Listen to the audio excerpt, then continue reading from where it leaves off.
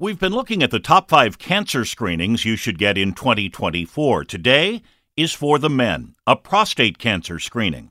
Dr. William Dahut is Chief Scientific Officer at the American Cancer Society. He says this test is easy. Screening is basically based on a blood test. A blood test, the PSA, the prostate-specific antigen, tells men whether or not you're at a high risk for prostate cancer.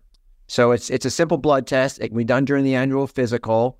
It should be discussed about your doctors, the risk or benefits. But if your PSA is elevated, then that will lead to additional screenings, such as perhaps a biopsy or imaging. So we've seen an increase in men presenting with more advanced prostate cancer.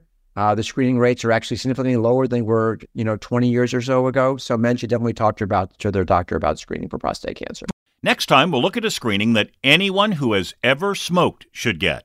That's lung cancer. I'm Steve Scott, WCBS 880 News.